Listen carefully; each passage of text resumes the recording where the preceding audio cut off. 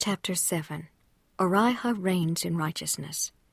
Amid usurpation and strife, the rival kingdoms of Shul and Kohor are set up. Prophets condemn the wickedness and idolatry of the people, who then repent.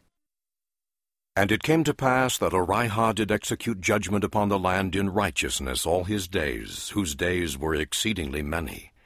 And he begat sons and daughters, yea, he begat 31, among whom were 23 sons. And it came to pass that he also begat Kib in his old age. And it came to pass that Kib reigned in his stead. And Kib begat Korihor. And when Korihor was 32 years old, he rebelled against his father, and went over and dwelt in the land of Nehor. And he begat sons and daughters, and they became exceedingly fair, wherefore Korihor drew away many people after him.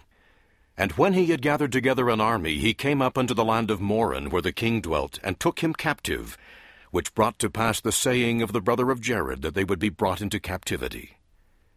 Now the land of Moron, where the king dwelt, was near the land which is called Desolation by the Nephites. And it came to pass that Kib dwelt in captivity, and his people under Korihor his son, until he became exceedingly old. Nevertheless, Kib begat Shul in his old age, while he was yet in captivity. And it came to pass that Shul was angry with his brother, and Shul waxed strong, and became mighty as to the strength of a man, and he was also mighty in judgment. Wherefore he came to the hill Ephraim, and he did molten out of the hill, and made swords out of steel for those whom he had drawn away with him. And after he had armed them with swords, he returned to the city Nehor, and gave battle unto his brother Korihor, by which means he obtained the kingdom, and restored it unto his father Kib. And now, because of the thing which Shul had done, his father bestowed upon him the kingdom. Therefore he began to reign in the stead of his father. And it came to pass that he did execute judgment in righteousness, and he did spread his kingdom upon all the face of the land, for the people had become exceedingly numerous. And it came to pass that Shul also begat many sons and daughters. And Korihor repented of the many evils which he had done, wherefore Shul gave him power in his kingdom. And it came to pass that Korihor had many sons and daughters. And among the sons of Korihor there was one whose name was Noah. And it came to pass that Noah rebelled against Shul the king, and also his father Korihor, and drew away Kohor his brother, and also all his brethren, and many of the people. And he gave battle unto Shul the king, in which he did obtain the land of their first inheritance, and he became a king over that part of the land.